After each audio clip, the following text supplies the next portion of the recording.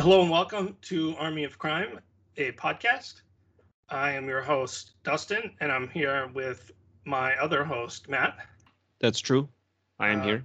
so, on this episode of this audio recording endeavor, we read a comic book. And this comic book is, to my understanding, actually a combination of two different comic books. It is a French comic book by Philippe Druillet and Michel Demuth by Titan Comics. It is called Uragal the Mad / the Mad. And Philippe Druillet is kind of a French science fiction comic book impresario. Is sort of a very well known for a very, let's say, specific style of cartooning. It sure is. And I am a big fan of his, and I have read quite a few, basically all the Lone Sloan comics that Titan has put out in English translations, and I kind of love them. And this is not related to that series. This is its own thing. And Matt was not familiar with Philippe Druillet's work before. So I could attempt to give you a plot summation before we start discussing this. Matt, would you like to give... Before we get into it, would you like to give a quick summation of the plot of this comic book? Well, there is at least two characters, I'm reasonably sure. The titular characters? Okay, yeah, and some things happen.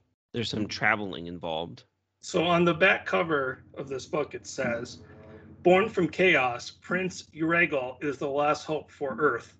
Gods and demons stroll the land, attempting to enforce their authority on the last men once more. But Uragal is not omnipotent and falls prey to the queen of Sphairen. From their union comes a son, a grotesque fool with the potential to redeem mankind or to doom the last men forever." What do you think? Does that sum it up? Yeah, so if I hadn't read that, the very first part, Uragal, is less narrative focused than some other comics that I may or may not have read. So we just talked about Eleanor Davis and her use of splash pages and double splash pages. And Philippe Druillet is kind of the exact opposite use, because, as you said in that conversation, this kind of things are normally used to denote epicness. And boy, oh boy, is epicness denoted in this comic book. So not ever having read a Philippe Druillet comic book before, Matt, what did you think of Uragal the Mad? Well, I would separate them out. Uragal, I mean, it's so visually it's cool, right? You have these giant epic splash pages of these wild fantasy, almost like Lovecraftian inspired vistas of like ancient civilizations and all kinds of wild stuff happening. A lot of So wild like stuff. visually it's very cool, and you could like take pages from it and make them wallpapers or heavy metal album covers or what have you. Yeah, every page kind of looks like it could be the cover of like a trashy science fiction paperback. Yeah, so like the art is very cool. I would not say it's not, as I said before, not super narrative based, and Yeah, you could say that.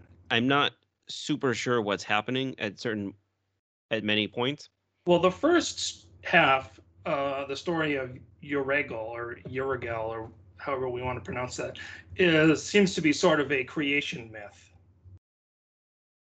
It's something about an ancient civilization that was destroyed and like the people were scattered.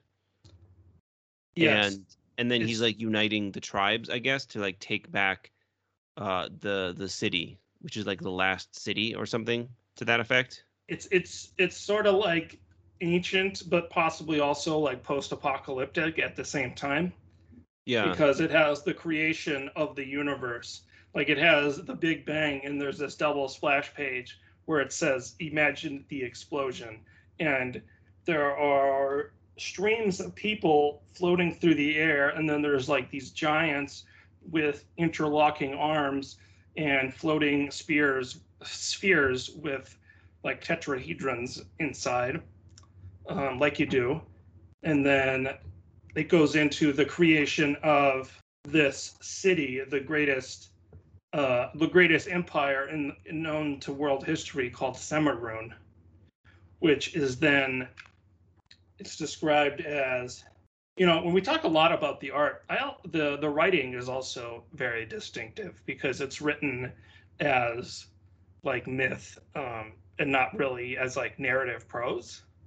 Yeah, It's it's almost, like if I were reading a story off of a, never having done this or knowing what those are like, off of a ancient Akkadian tablet or something. yeah. So like after this great, and then so there's a great empire that's created, and then the gods bring the great empire low and kind of destroy it, and then Prince Uragal sets out to restore it or fix it or like restore it to some sort of former glory. I mean, ostensibly, I think that's what's supposed to be going on here. But like you said, there's very little story here. It's mainly, I mean, there are multiple like double splash pages with like no text in them that are just these like epic sort of fantasy sci-fi vistas that are just sort of like breathtaking to take in. Yeah, I mean it's very cool looking. Absolutely no disagreement there. I did struggle with the Uragale story. Um, I guess I'm just a simple-minded plebeian. I could have gone for a little more narrative, just a tish more. I mean, it's really cool. I wasn't entirely sure what was happening on portions of it. Maybe I don't need to know. It's just vibing. It's just It's giving me definitely wild. vibing. He It's just, seems just to giving me like wild vibes. meet a woman who's like sort of the human personification of a city. Or like the goddess of the city. Yeah. And then, of course, we talked about The Dark Knight Strikes Again and how Frank Miller devotes multiple double splash pages to people doing it. Let's then also give homage to Philippe Droulet, who also uses multiple double splash pages to show two people doing it Yeah. in a very different way. I don't think, not knowing much else about his bibliography, he doesn't seem to be a guy who practices a lot of restraint. Yeah. It's just all happening. It's all out there. I liked the second story more, actually. Okay, so in the second story, you have Uragal and the son of Uragal and this goddess city woman. I think they also refer to her as an enchantress. It's not clear exactly what or who she is. But their son is Erm the Mad, who's this sort of like disfigured hunchback character who seems to be recruited by the ancient gods who brought the city low in the beginning to like restore it to some former glory. So he ends up kind of being multiple different like deities using him, trying to use him as a tool, sort of. Right, Matt? Or what's your take on Yeah, right. on your boy Erm? Yeah, is a hunchback who's like deformed, and he's given like a quest by some figures who inform him that he can become the king, or like the rightful king, because he is the child of the city of and Uragale, the character from the other story. And he goes travels to the city and talks to them, and everyone's kind of mean to him because he's sort of this like fool character. And I like that more. I felt a little more character connection there with Erm. Did you like when Erm went to the Plato's Retreat Den of Iniquity? It's interesting, right? Because he goes to the city, and it's a decadent, Sodom and Gomorrah place in some ways. There's also like an army of zombies, and then he travels to the underworld. A lot of stuff going on, a lot of moving parts, but very cool art. I mean, again, very cool art. I did like the second one more. It's a little more character based, just a tish more narrative. Yeah. So Dustin, I'm getting the impression that you are a big fan of this. I enjoy his comics, and I enjoyed this one as well. I do find weirdly, what it almost made me think of was this quote by Grant Morrison, where he was talking about the writing of Final Crisis and how it's like techno music, where it's just like all beats. And that's kind of how I feel reading his comics and reading this comic. It's not so much as like unrolling a story. Like a lot of comic books, and this is neither necessarily good or bad, but a lot of comic books could be written could like double as like screenplays sort of. Whereas this, he is like skipping, it's like always like skipping forward, and it's almost written as like an oral history of like someone relating an origin myth or a myth. But I do find myself, as I flip through it and gaze upon the images, I do find myself getting emotionally invested in the sort of tale that he unfolds. And I don't know if part of it is just there's a lot of like sex and violence that are used, which of course are very very like Edgy. basic like primal interests. Yeah, you And know what it kind of reminded me of a little bit, and you're gonna not like this. Kind of reminded me of the First Kingdom from way I back in our first episode. I thought of that Yeah, because I feel like this is a much better example of what the First Kingdom was trying to do. and I actually Because liked the First Kingdom better because it was a little more narrative. I think we could somehow split the difference between the two works. see, the First Kingdom had way too much narrative because it was like parts of it are just like reading the Bible, where it's just like this guy begat this guy who begat this guy, and so on and so forth. Here's 3 paragraphs of text. Whereas this is like myth, you know, in an actual like mythic sense, where it doesn't necessarily, it like follows its own kind of like logic of like empires falling and crumbling and like ancient dark gods. Matt, what were some of your favorite images in this comic book? My favorite images. Well, it's a comic book, and it's yeah. I mean, Yeah, the primary appeal of this and the way that part of why it connects with me emotionally. I mean, if this was like drawn, by, I don't know, James Kachoka, would it affect you in the same way? No. Like part of what I think draws me in is these like images of like for example, when is in the city and you have these huge double splash pages of like this incredibly detailed fountain that's like pouring out. It's a double splash page oriented vertically, and there's like detailed towers with art on them and these like dinosaur creatures flying overhead. And then at the very bottom, you have this tiny figure of who's like dwarfed by the magnificence of these structures, like running away from these bad guys. I liked the visual. I liked the visual in the first story of Uragale like coming up to the city, and he's like journeying under the city where he meets the Enchantress. I thought that was cool. I mean, it's cool. It reminded me. You know what it actually reminded me of? It reminded me a little bit of the art of in Neil Gaiman's Sandman. At the very beginning. Oh, I see. You're talking about this part where it's like these stone towers that have like faces on them. Yeah, where it has the Sam Keith art. Yeah. And yeah, kind of remind me a little bit of that, of like the Sam Keith art of the Vision of the Underworld. Sure. I thought that was cool. I mean, the art is awesome. The art is great. I have no complaints about the art. I did feel myself wanting a little more from the characters/story. I like the character of I actually kind of wanted more. I could have gone for more. The first story of Uragale, I was like, okay, I guess that's the end. Then I turned the page, and then with the Mad, I kind of could have gone for more. Like I like the idea that there's this character who's like this hunchback who lives in the desert by himself and is descended from this like mythical sorcerer king or whatever. And there's like this, I was into that. I could have gone for more of that. So he kind of got me a little by the end.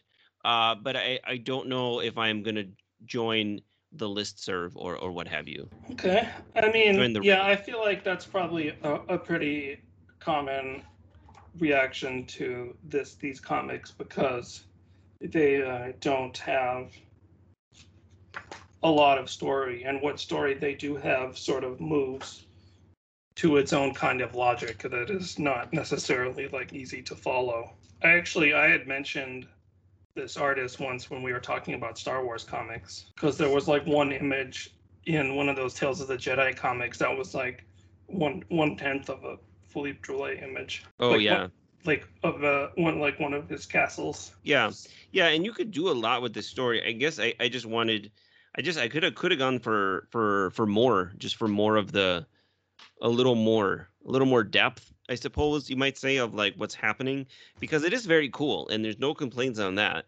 And it's very suggestive, right? Like you're looking at it and you're like, yes, I want to know more. I want to know what the story is here. I want to know what's going on. You're bringing that in with your, you got to bring that in with your imagination, kind of, The because it Lone doesn't Sloan necessarily give you all the details. stories might interest you a little more because they do have like the central character who is traveling the spaceways, and each book is kind of like him visiting like a different planet for like with like a clear kind of goal in mind. So it has kind of like the same imagery, sort of imagery, but so like in the first part, there's some really wonderful, like the prose I mentioned is kind of written to its own sort of style. And here is a section which, if I may read, which I found to be very evocative. Like it's hard, and I could attempt to describe the art, but it's like it's kind of what it looks like is like the building of the pyramids with like giant stone blocks, but instead these stone blocks are black and they're like floating through the sky, but there's similarly like endless streams of like workers involved in some fashion. But it says this is about the formation of the central empire city that the action of these stories kind of takes place. But it says the gods exhaled images and men erected idols, a single slab hewn from the quarries. The chasms, volcanoes, and the skies could have crushed any of the cities whose names are now forgotten. Night, coming from the east, seemed to battle the shadows of the temples, and at dusk every day the sun evaded the trap set by the stone mouths that tossed and floated on the tides of the crowd. And it shows like a giant stone head floating in the sky that's like screaming. It's fun stuff. Yeah, it's like that myth logic or dream logic. Yeah. I think we might describe it. Towards Semirone ran rivers of monoliths. In the mist of its birth, the heads of titans with abysses for eyes opened straits of mirage between continents of storm. Or the adjective expressionistic might apply. I mean, it's cool. It sounds cool. There are captions that sound very cool. There's parts of the writing where I read it and I was like, is there something being lost in translation here? Yes, it is translated from French, so it is, with the translation of prose, you're never really getting it 100%. You're never going to get it 100% accurate. One thing I do love about his images is the way he always has these like streams of people. Like in some of these images, it's almost like humanity is like a river, like flowing, and it's always like you always see these like tiny people dwarfed by the horrible majesty of these structures created by the dark gods. Yeah, like those epic scenes that make you think of the building of the Tower of Babel or something like that. Yeah, of like Moses leading the people. And right, it is evocative of like the Old Testament or something on some level, I think. Yeah, it reminded me of another comic we talked about, which is, what was that one that was like set in like biblical times? The Goddamned. Oh yeah, that one. It kind of reminded me of that just in terms of the setting, where it's like it either takes place like far in the past or like eons in the distant future. Like it could be either.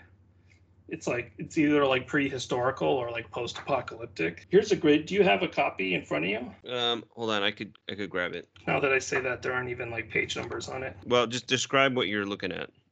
So there's an image from the first half of the story where when Uragal is venturing into the city, and there's like what look like giant ships that are like moored to a harbor that have these like faces on the front of them, and like the work on them is so like extremely like detailed. They're like giant boats that look like buildings that look like statues with these like ropes coming out of them.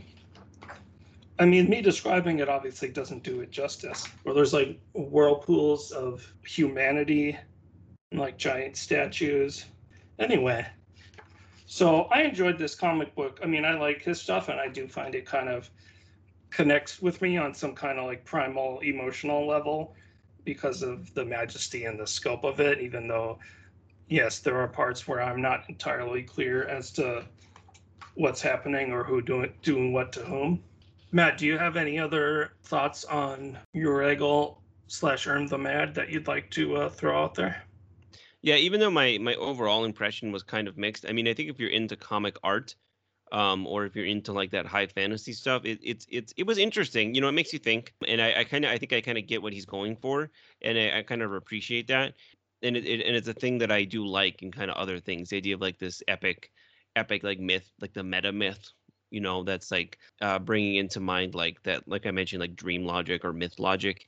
You know, I dig all that stuff. I do dig all that stuff. And obviously the art is amazing.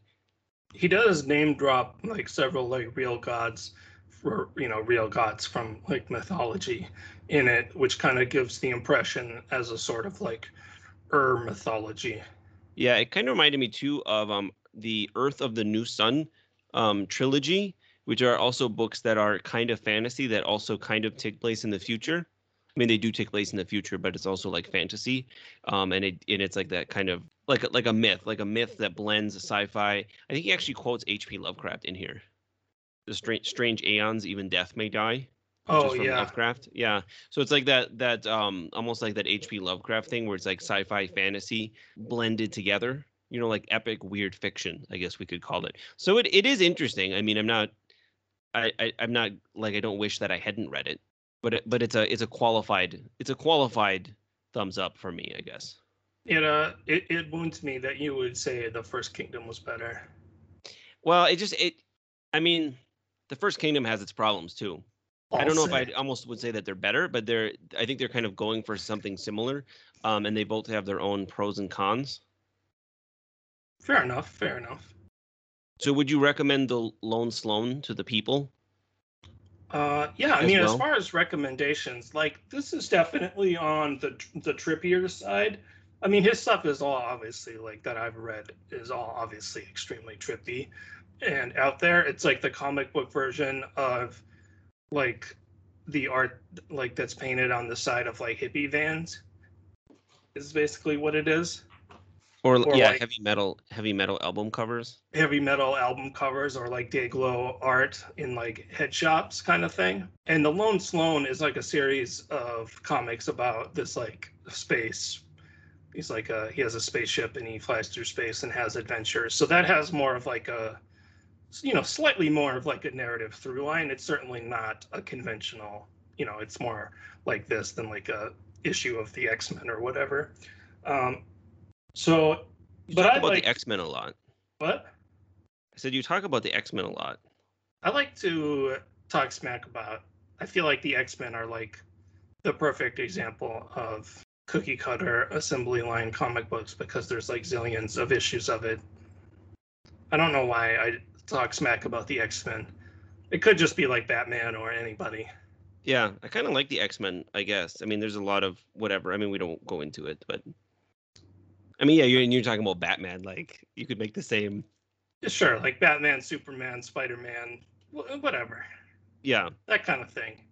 So the Lone Sloan ones are fun as well, and they have maybe more of a narrative through line, but I enjoyed this one a lot too. So I would recommend it if you're into these kind of like trippy stories. If you want something that maybe has a slightly more of a narrative to it, the Lone Sloan series might be worth checking into. But I think it's great. That's my 2 cents.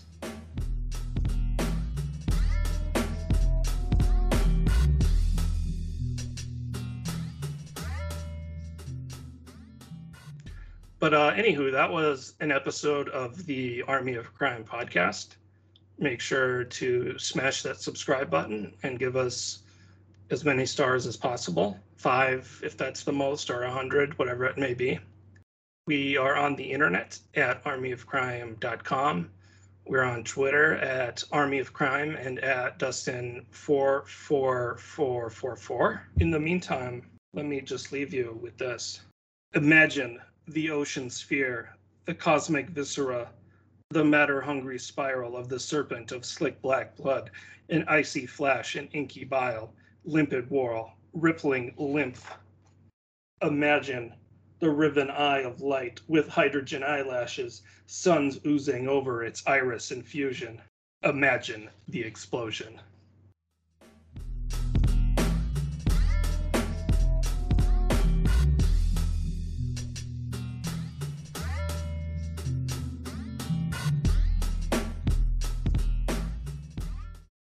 Just hundreds of stars.